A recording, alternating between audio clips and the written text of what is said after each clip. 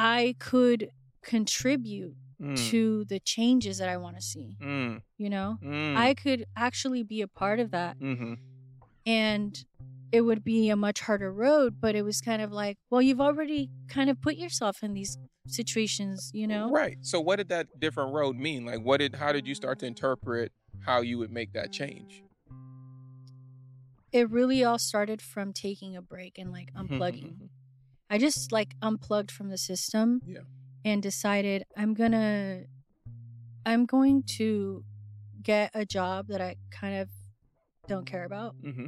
so that I can use my mind Mm. to think about the things that I really care about. Mm. I know that sounds super sus, but No, it makes sense, right? Because when you're in a very challenging environment, you're using up all your mental capacity. yeah. And you think about work and I don't know how you are as a creative, you kind of like to have something outside of it to like keep Yeah. you challenged, inspired, or like, just, Yeah. a passion project.